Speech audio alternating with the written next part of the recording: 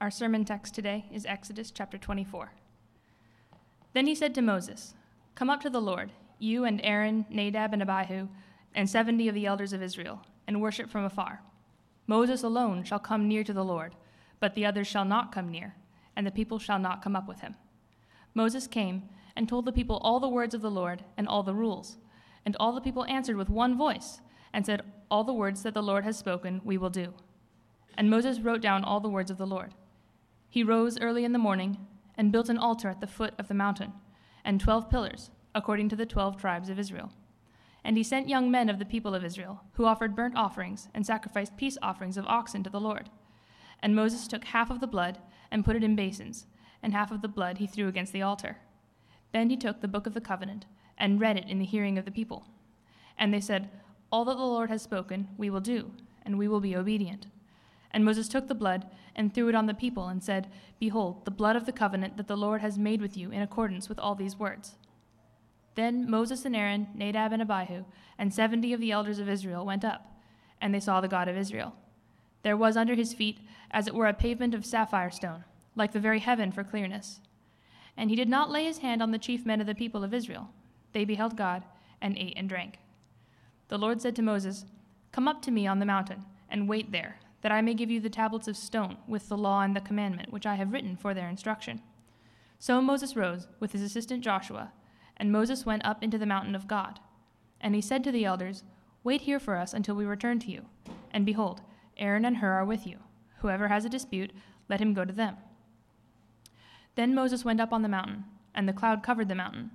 The glory of the Lord dwelt on Mount Sinai, and the cloud covered it 6 days. And on the 7th day he called to Moses out of the midst of the cloud. Now the appearance of the glory of the Lord was like a devouring fire on top of the mountain in the sight of the people of Israel. Moses entered the cloud and went up on the mountain. And Moses was on the mountain 40 days and 40 nights.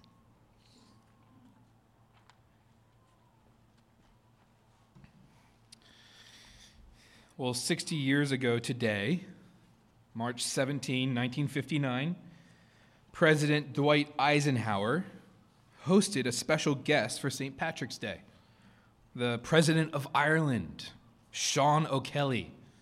I don't think you could get more Irish than that name unless it was Seamus, right? As one newspaper writes, the scene was set for an almighty diplomatic splurge. It said the menu included prosciutto and melon, cream of watercress soup, celery hearts, and olives. Then lobster Newburgs. Does anybody know what that is? I had no idea what that was. Carla does. Lobster Newburgs are made from lobster, butter, cream, cognac, sherry, eggs, and cayenne pepper. Then came cucumber sandwiches, and then finally, the main course. Roast stuffed Long Island duckling with applesauce, a casserole, French string beans, a green salad. Green is appropriate. And then all was topped off with a huge frosted mint delight, essentially an ice cream sundae, and nuts and bonbons, of course. So now that I've made you thoroughly hungry, happy St. Patrick's Day. The simple point, though, I mean to make is that meals are essential parts of our lives. Not only to sustain us with food and nourishment and energy, but as occasions, as events. Meals are for friendship, diplomacy, reconciliation. So we see fancy meals laid out for heads of states when they visit other countries. We, as families, gather for holidays and special events, and when we do so, it's usually kind of climaxed at the dinner table. When a wedding ceremony is complete, the guests usually and typically share refreshments or a meal. It's more than just food. Meals symbolize something. Meals symbolize union, unity, friendship. Even at Thanksgiving, which is renowned for meals that just carry on all day, we talk about trying at least to put aside our differences, our politics, our religion, and loving our families because we're eating together. We can do that for a few hours, can't we? On the passage Jane just read for us, the elders of Israel share a meal with God. the ultimate display of fellowship and mercy. So we've been working through the Old Testament book of Exodus. Exodus recounts the true story of Israel being led out of slavery in Egypt to enter into covenant with God. And that's what's happening now at Mount Sinai. That's what we've been looking at, this covenant. So Israel has heard God's commands, and now we see their response to his commands. We see in this passage the confirmation of the covenant, this relationship between God and his people. This is an absolutely stunning passage, church. So as we look at it, let's look at three things this morning. First point, the God of the covenant. The God of the covenant. Second, the response to the covenant. The response to the covenant. And third, the blood of the covenant. The blood of the covenant. So first, the God of the covenant.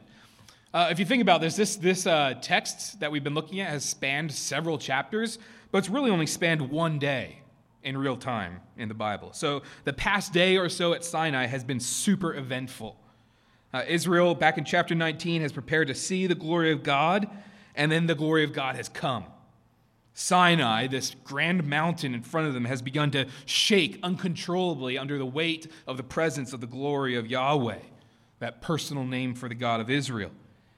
And then out of that cacophony, the voice of God has somehow spoken to his people's ears. And what has he given them? The 10 Commandments. Showing them what life as his people is going to look like now that they've been freed. They're going to live under his glorious rule and dominion. This is going to be their new life. But then in chapter 20, we see that after these 10 commandments are uttered from the mountain, the people of Israel are so freaked out and overwhelmed with these kind of awful displays of this God's power and splendor that they just pray, please stop. They beg God to stop talking and instead communicate directly to Moses for the time being. He'll be able to fill them in. And so that's what happens. Moses draws near to the presence of Yahweh, and from then, the end of chapter 20, all the way through to the end of chapter 23, Yahweh gives Moses the book of the covenant. Specific instructions, sort of outworking of the 10 Commandments for his people. And this, in part, is the terms of the covenant agreement. So now, in chapter 24, he tells Moses, go back and tell the people what I've said. So how will they respond? In verse 3, we see Moses came and told the people all the words of the Lord and all the rules. Now, this is the first time Israel has heard what we have heard repeatedly the past few weeks as we've worked through this text. This may or may not have included the 10 Commandments. I don't know if Moses actually said that at this time, but, Israel has heard those before, haven't they? So the question is now, they've been presented with these terms of the covenant to be God's people, to have him as their God. These will be the terms. What are they going to do? And all the people answered with one voice and said, all the words the Lord has spoken, we will do. And so that starts a process in verse 4. The wheels of the covenant-making process begin to turn more quickly. A ceremony begins. First of all, Moses writes down all he has heard from God. So like any agreement, this is a super important part of entering into a covenant, right? You need to get it in writing. The next morning, Moses gets up early, and the process continues, a sort of ratification ceremony of the covenant. He builds an altar right in front of Mount Sinai. 12 pillars are made to represent the 12 tribes of Israel. And then men are sent to offer sacrifices on this altar. The ceremony concludes there in verse 9. As Moses, his brother Aaron's 2 oldest sons, Nadab and Abihu, and 70 of the leaders of Israel approach the mountain. And in verse 10, it just kind of takes your breath away. They saw the God of Israel. Contrast that with what we saw in chapter 19, just a day before, when God had warned his people not to draw near. Now he's commanding their representatives, their leadership, to come close. The God of the covenant making himself known. And you see the description of what they see. It's kind of centered on the feet of God, isn't it? They see maybe the lower quarter of God and the platform especially of what he's standing on. Remember, God is not like us. God is spirit. We cannot see him. That's going to be reiterated later in Exodus. But here, somehow, not quite sure how, God is mercifully revealing and showing himself in some way, in some small portion, to his people. Why? To prove he's present to keep his covenant. God, as one of the parties of this covenant, is here. And do you see what he's standing on? There was under his feet, as it were, a pavement of sapphire stone, like the very heaven for clearness. Brings to mind the passage Eli read for us earlier from the prophet Isaiah as he sees the throne room of God. This sight of God ought to be the death of men. Yet these men do not die. Moses, most likely the author here, gives us illustrations for what we see, for what he saw. He says the floor was like sapphire. It was as clear as the sky. And then he uses another kind of illustration later in verse 17 when he says that the appearance of the glory of the Lord was what? It was like a devouring fire on the top of the mountain in the sight of the people of Israel. See these words, as it were, like. You need to use similes when you're talking about Yahweh. So there are two parties in this covenant-making process. One is this mass of freed slaves congregating below the mountain, and the other is Yahweh, the God who has set them free, the God who has executed crazy signs and wonders on Pharaoh, the God of the universe. And they're reminded again that Yahweh is holy, that he is above, that he is different. And yet he condescends to have mercy on them. This is the God of the covenant, holy and merciful, transcendent and near. So that's one party in the covenant. Let's look at the other party, Israel, and see the response to the covenant. Point 2, the response to the covenant. So in light of this God, in light of the terms that he's laid out, Israel agrees to obey him. Good move, Israel, right? Verse 3. This echoes what they had said back in chapter 19, verse 8, kind of at the beginning of this covenant-making process. They say, all that the Lord has spoken, we will do. And then after Moses goes through the parts of the ceremony to ratify the covenant, at least the first few parts, he writes it down, he offers sacrifices. Israel, once again, pledges their allegiance to him. You see that in verse 7? All that the Lord has spoken, we will do, and we will be obedient. This is Israel agreeing to the terms. Israel agreeing to serve Yahweh alone. This is Israel entering into covenant with God. So they've seen his presence on the mountain. They've heard his voice booming from Sinai. They've been delivered by his grace from slavery, and now they're responding with just willing obedience. Notice the repetition of that word all. Israel will obey all God's commands. They're not going to piecemeal together the parts of what they've heard from Sinai that they like, the parts that they appreciate and that bring benefit to their life, and then kind of jettison the things that they're less fond of and leave those behind. That's no option here. They're not even going to ask. They agree to nothing or everything God has told Moses. And dear church, I think there's good application for us here. Because every single Sunday we gather as God's people primarily to hear his word. Much like Israel, we have heard God's word spoken even this morning already. We've heard it read. We have sung it back to the Lord. And so like Israel, every week we're faced with this decision. How are we going to respond? Do you realize, friend, that you take a risk coming to church? You obligate yourself to respond to what you hear from God's word. You come, you hear his truth from this book, and you must decide if you will obey it or you will reject it. Christian, especially, feel again the weight of the burden of hearing God's word.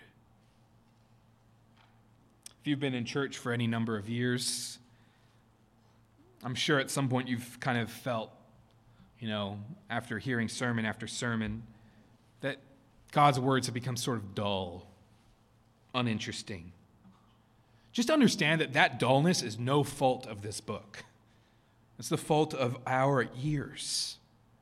We, throughout the week, attune our ears to the news of the world, to the entertainment of Hollywood, to the self-worship of celebrity culture, to the stresses of our jobs, to the voice of our own anxiety within us. And as we do so, the notes of God's words begin to kind of gradually fade into background noise in our hearts. That's why we gather here. We gather to remind one another this is what God has said. We gather to remind each other to sit under the authority of his word, to hear his truth, which is life-giving, and again to submit our lives to its rule. And think about it. I think it's really interesting to see how after Israel has been characterized by nothing but grumbling and complaining in the wilderness, here there is no hesitation.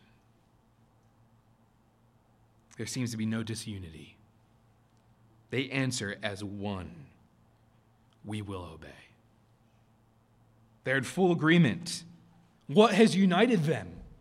It's God's word. Church family, listen to God's word. Don't just listen to my preaching or anybody else who stands up here. Listen to God's word. The most important part of any sermon, no matter how great the preacher, is when that preacher reads verbatim from this book.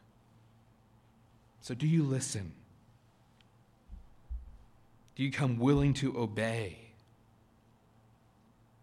Do you arrive at church, sure, broken, distracted, all the ways we come to church, but do you come open to what God's word is going to say to you? Or has this truth become dull, boring, old news? If that's you this morning, Christian, don't rest easy. Plead with the Holy Spirit, even if you don't feel like it, plead with him to stir up your heart once more, to love God's word, to convict you of your distance from it, to show you the beauty of the truth God has revealed here. This book contains the words of God's relationship with us as sinners. So we must read it. Strain forward to hear these words, to grasp these truths, to help one another live by them. And these words is true freedom, it's true joy, it's true liberty, all these things that we are loving and grasping after in our lives. So let's take a cue from Israel and obey. Respond with obedience and faith. So those are the two parties in the covenant, God and Israel. Let's spend the rest of our time then looking at the blood of the covenant. This is spectacular, church. See, part of the covenant ratification ceremony, as we see here, is this sprinkling of blood. Look in verse 5. Moses sent young men of the people of Israel who offered burnt offerings and sacrificed peace offerings of oxen to the Lord. Burnt offerings were offerings where the animal was consumed entirely. And the significance of a burnt offering was that it showed on the part of those offering the offering, Israel, that they committed unrestrained and complete commitment to Yahweh. It showed how relationship and utter abandonment to God meant the need for blood sacrifice, for atonement to atone for their sins. And the peace offering was kind of, in a way, I guess, like an outworking of the burnt offering, because it showed a peaceful, reconciled relationship.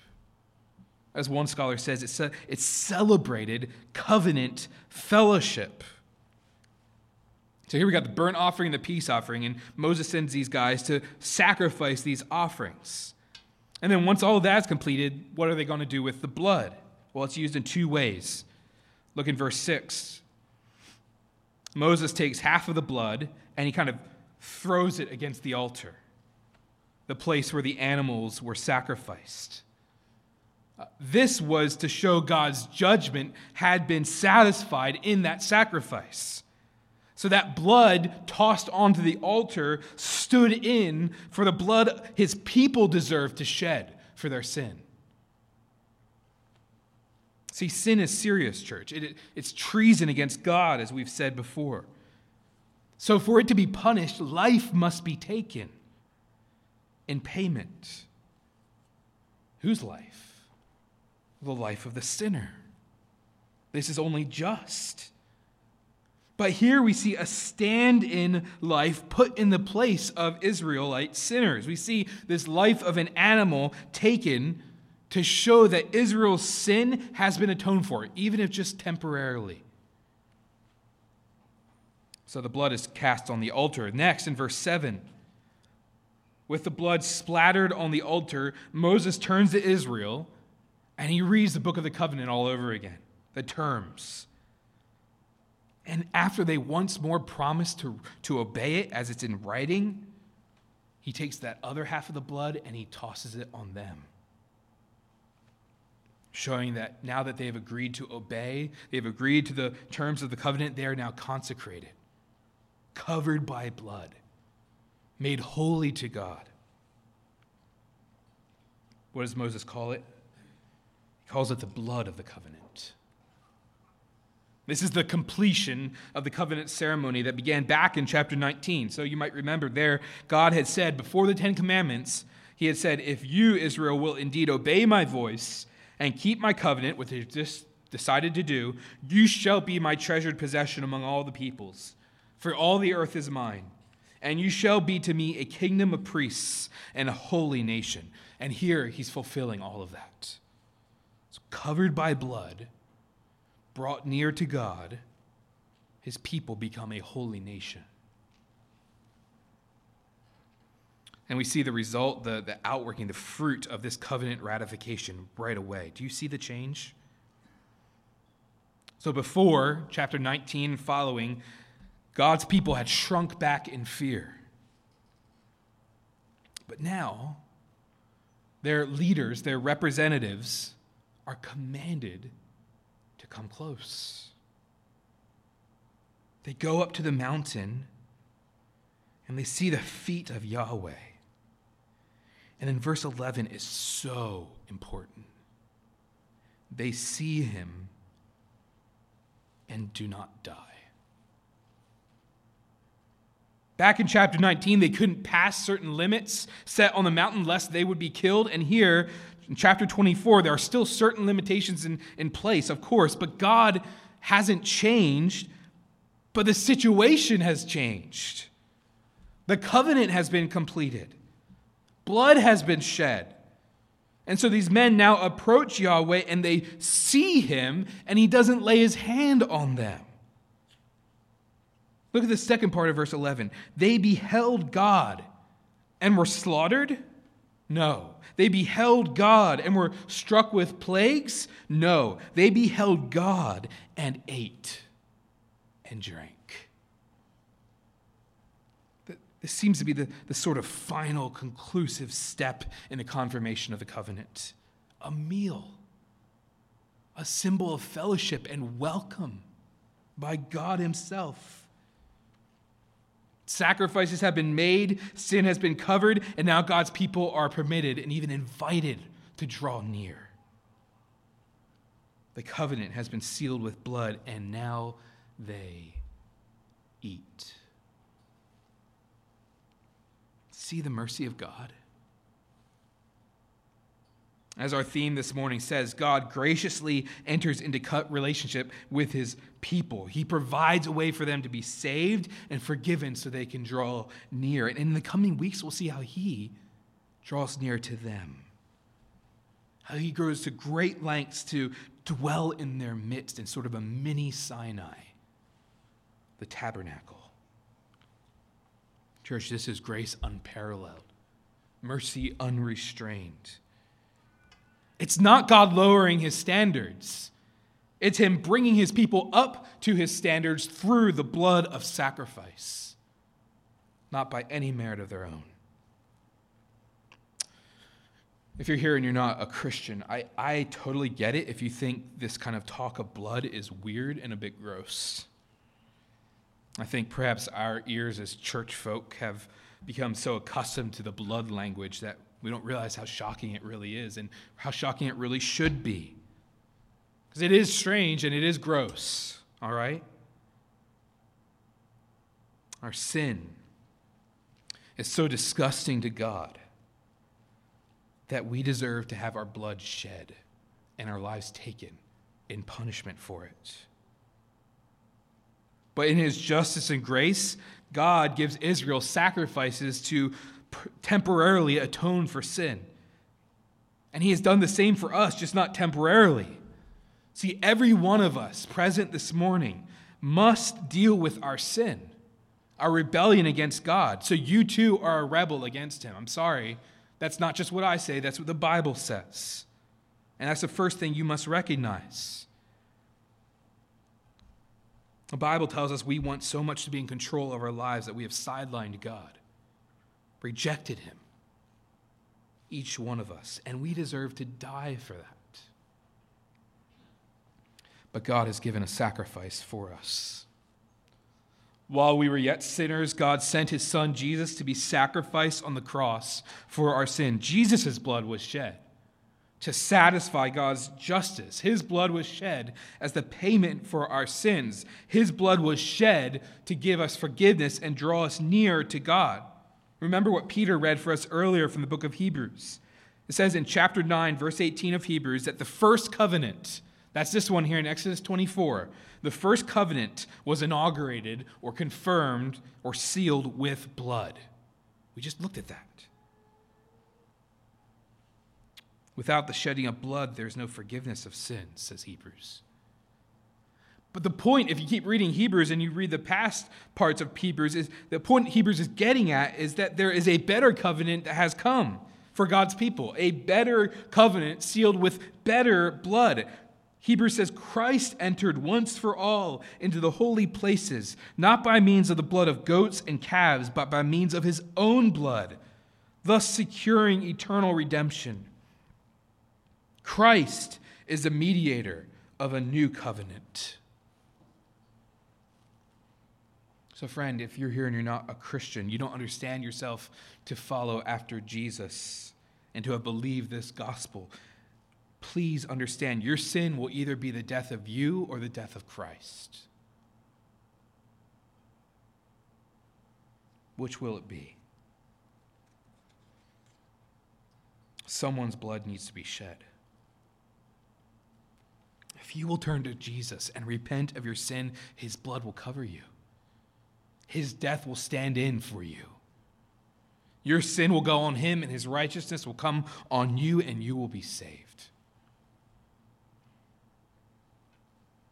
And Christian, see the cross of Christ foreshadowed here in Exodus 24 and glory in it.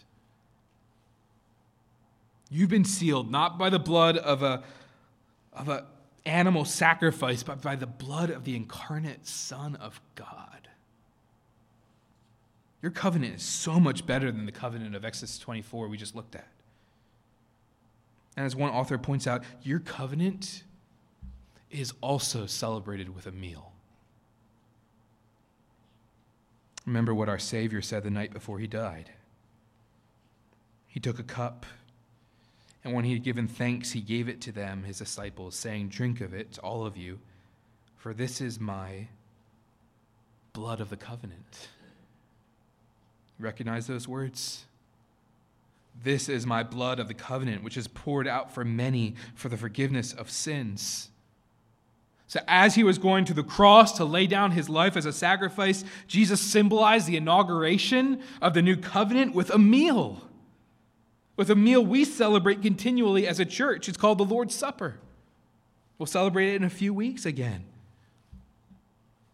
The Lord's Supper is a covenant meal. It's a meal only for those who have been brought near. It's a meal at God's table. The blood of Jesus has been shed so we can behold God and not die, but dine. Eat, rejoice, drink, celebrate. Desmond Alexander, a scholar on Exodus, writes, "The concluding scene of Moses and the elders feasting on the mountain in the presence of God is a fitting climax to the sealing of a covenant that has as its purpose the establishment of a special relationship between Yahweh and Israel." See how special that was? Church, what a better meal we have. What a better covenant we have. We, the people of God, have been brought near. We don't stand far off and just watch our representatives go up on the mountain. We have been brought close. We have seen God in Christ. And he has saved us. Your blood has washed away my sin. Jesus, thank you. The Father's wrath completely satisfied. Jesus, thank you. Once your enemy, now seated at your table. Jesus, thank you. Meals signify relationship, fellowship, even peace. And church, as unholy sinners united to a holy Christ, we have now been made new, holy, consecrated to God. Having had his blood sprinkled on us, we are now brought near to feast at his table. And one day that feast is going to be culminated in the marriage supper of the Lamb. What do we have to look forward to? Church, rejoice. Rejoice this morning that regardless of how you're feeling, regardless of what life is throwing at you, if you are in Christ, you have been brought near to a holy God, not to die, but to dine. You've been made sons and daughters of God, and you are welcome to his table forever. You've been brought near. Rejoice and rest. Let's pray.